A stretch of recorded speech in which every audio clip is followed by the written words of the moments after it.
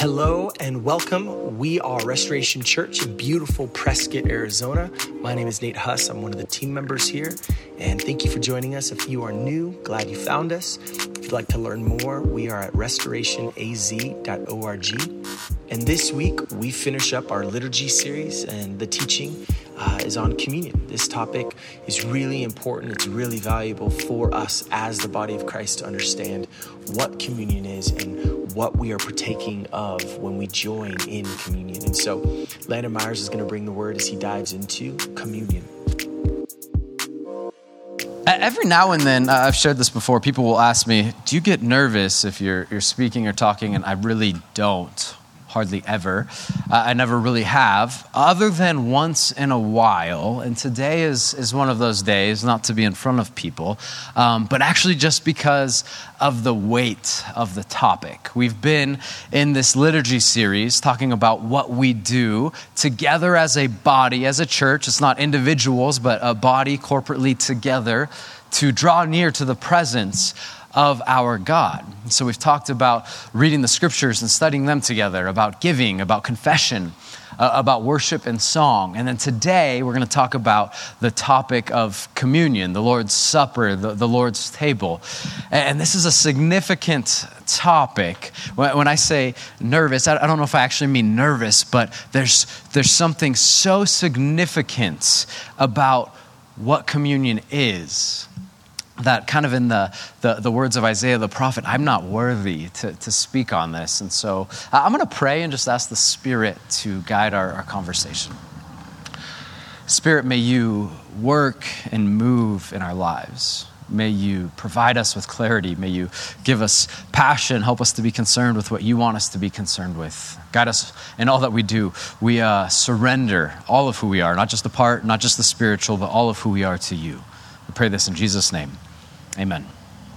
You may or may not have noticed that almost every single sermon that we have doesn't end. Every now and then we'll have like a step or an action step, if you will, but almost always the words that come out of my mouth are that the only proper application to any sermon is to come to the table and to take communion. And those aren't my words. Those are the words of one of my friends and mentors, Chuck. As I've listened to Chuck again and again teach and had the privilege to learn from him, every sermon he ends that way. And this is why, and it's so key. And maybe this is the sole takeaway for the morning.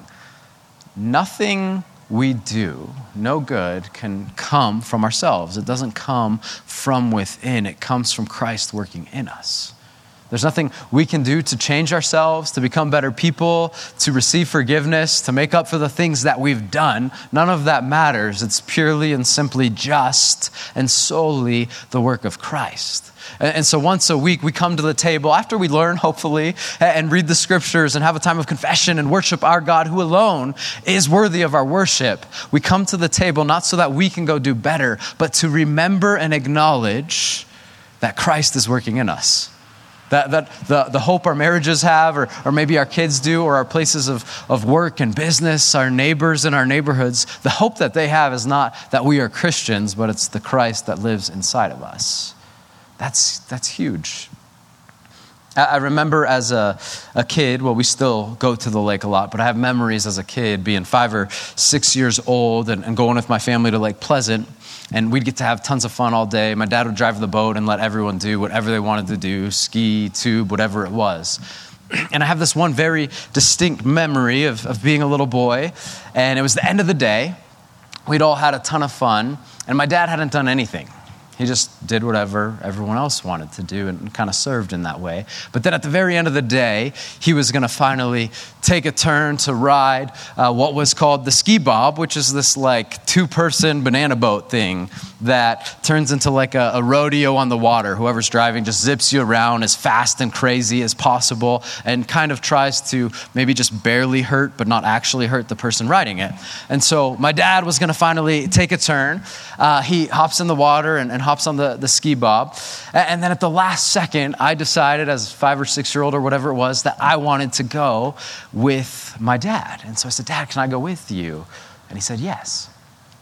And so I jumped in the water, not realizing in that moment, right, he's giving up his turn. It's going to be different, not the fun rodeo on the water, but just time with his son. And so he said yes, and I got on, and we were close to the boat at first, and then the boat starts to move forward, and the rope tightens, and we're getting further and further away from the boat. And then we start going slowly, and there's just this kind of like gentle splashing of the water in my face, and it's this fun time with my father, until we start going faster. And then my 5 or 6 year old, very brave self looks to the left and sees these massive waves that I'm going to be coming into very soon. And I freak out. I go, Dad, I don't want to do this. Let's stop. And he goes, we can't stop. I can't stop the boat, bud. He goes, but we can jump off. In my head, I'm thinking, are you crazy? That's an awful idea. That's what I'm afraid of.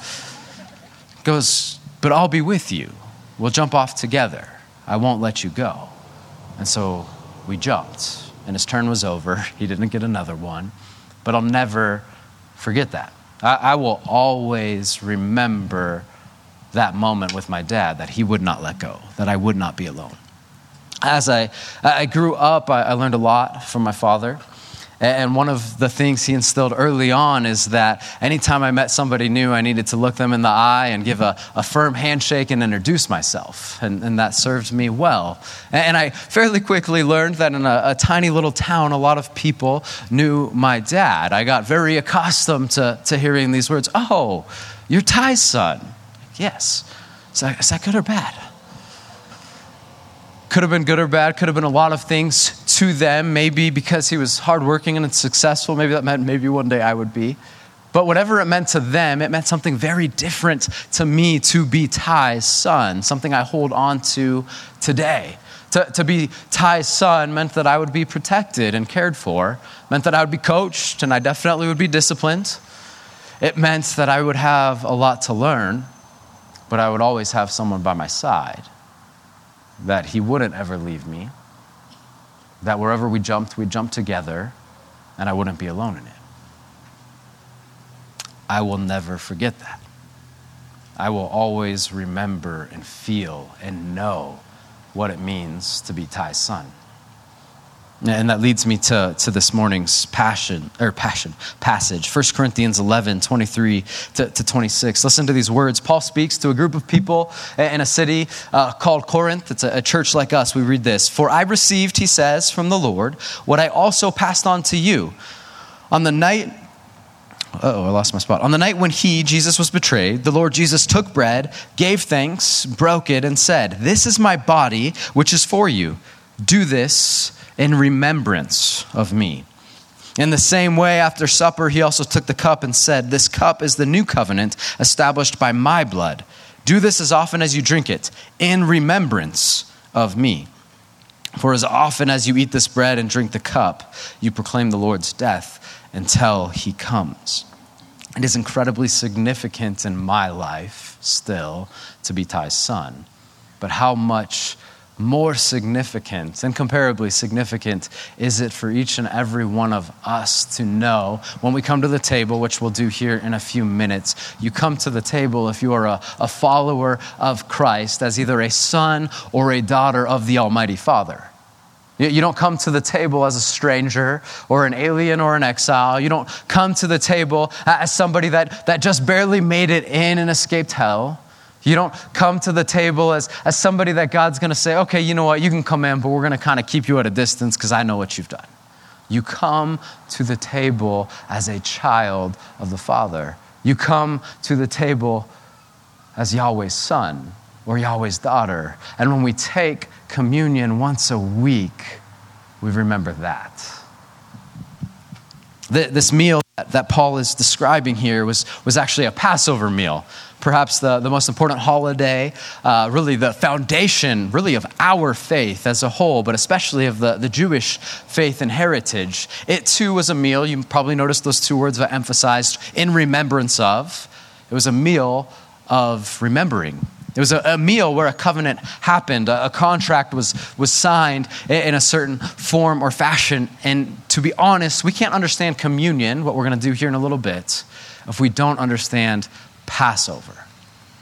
Passover is this national holiday once a year, kind of like the 4th of July in some ways, where the Jewish people would remember both what God had done and what he was in the process of doing. They would remember this time where they were slaves in Egypt, where they were abused and beaten, where they were malnourished and dying, where fathers were separated from their children, where they witnessed murder all the time. And in those moments of pain and anguish, they cried out to the Father, and this is key, he heard them. Maybe you're in a place in your life this morning where you just need to hear that. He hears. This Father hears and he listens. He hears your prayers, he hears your cries, he hears your worship. He hears, and he heard the cries of anguish of his people, and so he responded, and he went to Egypt, and he performed these miracles that maybe you've heard of as plagues that were actually a response to the different pantheon of Egyptian gods to show that he is the God of gods, the Lord of lords, the King of kings. And he redeemed and saved his people from that terrible place that they weren't meant for. And then on the last night, this thing called Passover happens, where the firstborn in every household of Egypt died, unless they proclaimed who they worshiped and who they served by placing the blood of the lamb above their doorpost and sharing in this meal that would become to be known as the Passover meal. Their role in it wasn't much. Make the marking with the blood and eat the meal, and then tell the story. Remember, again, again, again. Never forget. Not what they did, not how they saved themselves from Egypt, not their role in crying out or eventually walking across the Red Sea that God split, but remembering the love and the work of the Father who saved them. And in two ways, remembering what he did, he redeemed, he saved them. But then what he was doing, he made a promise that they would be given a land that would be fruitful, that their future was good and whole and right if they just walked in step with him. They were to remember both what he had done for them and what he was going to do. I shared this a few weeks ago, but that verb remember is used over 200 times in the scriptures. It's incredibly important. In the same way that the nation of Israel, once a year, was to commemorate, to celebrate, to remember what God has done. We do this once a week to remember what Jesus both has done, past tense, and what he is doing now in our moment. Let me read this passage again and listen to it with that kind of history in mind. 1 Corinthians 11:23 again. Paul says, "For I received from the Lord what I also passed on to you. On the night he was betrayed," they were sharing this Passover meal, "the Lord Jesus took bread. He gave thanks, he broke it," and then the passage says, "and said," and he said some very odd things. He said, "This is my body, which is for you. Do this, consume it, take it in remembrance of me." Verse 25, in the same way, after supper, they shared the whole meal, covenants being formed. He also took the cup and said, "This cup is the new covenant." The old covenant was with the lamb and the Passover and God's promise to the people. Jesus is saying, in this moment, I'm establishing something new. This is the new covenant, a new contract, a new formal agreement established by what? He says, my blood. The shift has taken place. It's no longer the blood of an animal, of a lamb or a bull or a goat. It is now the body and blood of Jesus that he gave up. If you ever are curious, what's the price tag on your life? Jesus has answered that question, and he said it's his life. He was willing to give up himself for you. That's a pretty high price tag. This cup is the new covenant established by my blood. Do this as often as you drink it in remembrance of me. He says, my blood and my body. When we take communion once a week, we have to understand that something significant is happening. something mystical even, something that we actually can't even explain and understand on our own. We're not just remembering something in the past, though we are doing that. This isn't merely symbolic, though it is also that. We are experiencing and receiving the presence of Jesus. That's his promise. He says, this is my body, this is my blood, this is for you. For the first time this year, my wife and I planted a garden. And I think we've gotten really lucky, and it's worked out pretty well so far. And I'm kind of mind blown in this whole process because half of these plants started with this tiny little seed. And I did some work to cultivate the soil and add the right nutrients and whatever. And I ran water lines and it has sun and we thought about those things. But at the end of the day, we all know that I have absolutely nothing to do with that little seed growing. I can help it, I can contribute in some ways, but I can do absolutely nothing to actually cause the seed itself to grow. Yet, months later, there's plants throughout the garden and they're huge and they're green and they've produced vegetables, tomatoes and squash and zucchini. It blows my mind. Communion, in a way, is actually similar to this, though, because one of the greatest mistakes that we've made in our Christianity and our following of Jesus is that we give ourselves too much credit. We think we change us. We think we make ourselves better. We've now accepted Jesus as our Lord and Savior. Great. He did his work, and now I need to go become better or do better or serve more or give more, whatever. That's not how it works. Doesn't matter how much I actually one day learn about gardening, instead of getting lucky, I won't ever be able to grow the seed. It just grows itself. In the same way as we take communion and you take the bread and the cup and you consume it and it goes within you, it is Christ transforming us from the inside out. He is growing and teaching and remaking you. His words and his promise as he provides to give us a part of who he is, his DNA, to make us into who we are made to be, to give us unity with himself. He says that we're reborn. We're born again. One of his disciples had a question and goes, how is this possible? Because what's impossible for you is possible for me. We're being remade, reborn in his image from the inside out. When we take communion, we remember what he's done. He has saved you. He has redeemed you. He has forgiven you. He died on the cross, but he didn't just die and pay the price. That matters a lot. But then he rose, and we celebrate his rising, and we remember that he's still working. Remember what he has done, and we remember what he is doing, remaking you to be human the way you were made to be, as a mother, a wife, a spouse, a daughter, as a son, a father, a husband, again, as a neighbor, as a coworker, as a person that shares streets with other citizens. He's remaking us to be human the way he designed us to be, all from the inside out. Again, growing up, my dad used to tell me in times when he was facing something challenging, he would imagine as he breathed that as he took a deep breath in, he would be breathing in Jesus and the Spirit and what is good. The scriptures say whatever is true and noble and right to think and consider such things. He would do this with a breath in and then exhale. And out would go sin and Satan and temptation. And there's just this imagery and this practice to focus on what the Spirit tells us to focus in on. And as we take communion, I think there's actually something similar that is happening. We take in as we consume and we remember what he's done. Again, he's given up himself. He said, you are worthy of his life. That doesn't make sense, but that's what he said, so it's true. And then he said, but that's not it.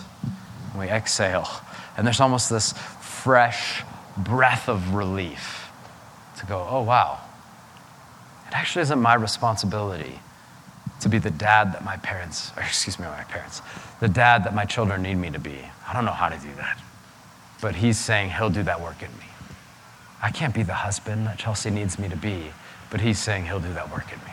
I can't be a leader, a coworker, anything that he needs to be, but he needs me to be, or has called me to be even on my own effort. But he said, I will do that through you. There's freedom in that.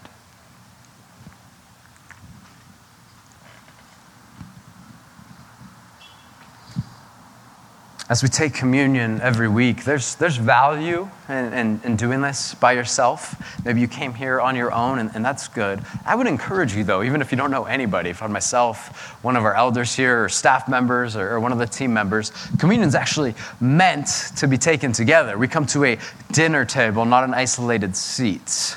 Again, it's okay, it's still good to take it individually, but whether you take it as a family and somebody leads this remembrance, or you find somebody that maybe you don't even know here, or maybe it's some friends or people that you're walking in life with, there's value in taking it together. And here's what I recommend before taking it. Circle up, hold the bread and the cup, and have someone lead a moment of just remembering.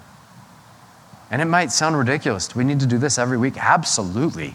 Because we're astonishingly, ridiculously good at forgetting what he's done and what he's doing. And so once a week, my tendency, multiple times a day, is to go, I can do this by my own effort and energy and strength and willpower. And what Maddie said is so profound. It's never about our own energy and effort and willpower and strength. He had all the strength and he left his throne in heaven, as Nate sang earlier. What other king does that? No other king does that.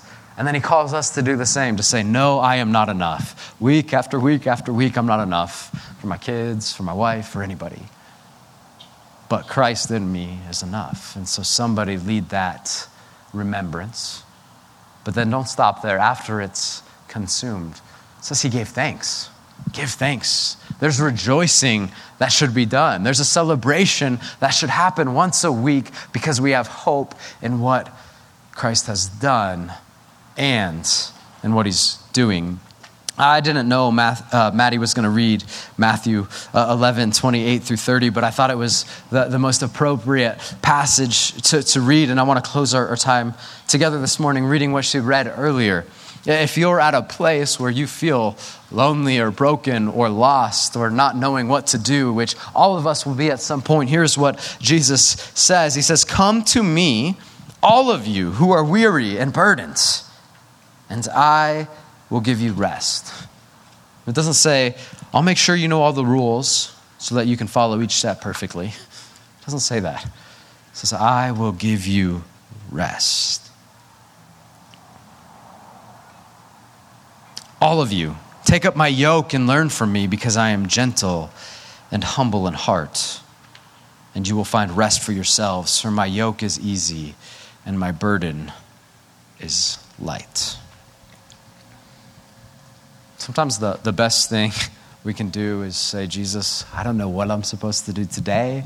I don't know what I'm supposed to do in this moment. I don't have the answers, and I'm not enough.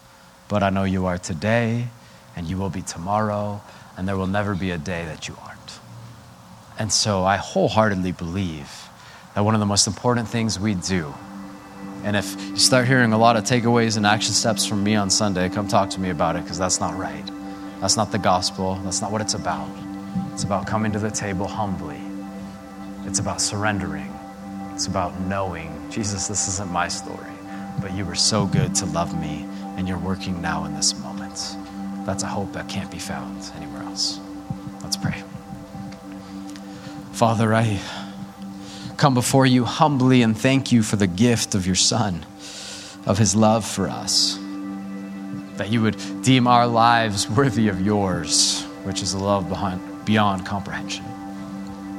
Spirit, may you work powerfully to help us acknowledge and understand your love, to give up trust in self and to turn to trust you. Unite us with your Son.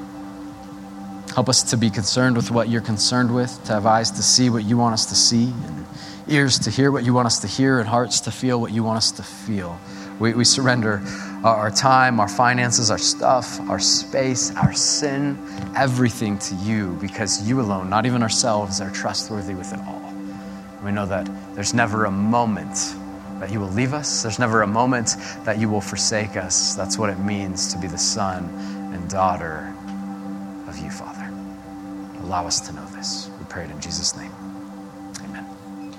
We're going to go ahead and continue to worship in song now, and we invite you, if you're a follower of Christ, if you're burdened, if you're questioning, if you don't know what is next, come and taste and see that the Lord is good.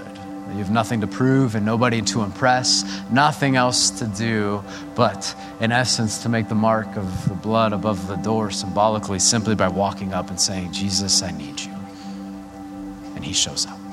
Feel free to come to the table. I encourage you to come with someone to grab the elements, gather as a family, as friends, find myself or one of our elders, and let's go ahead and worship in communion here in the next moments.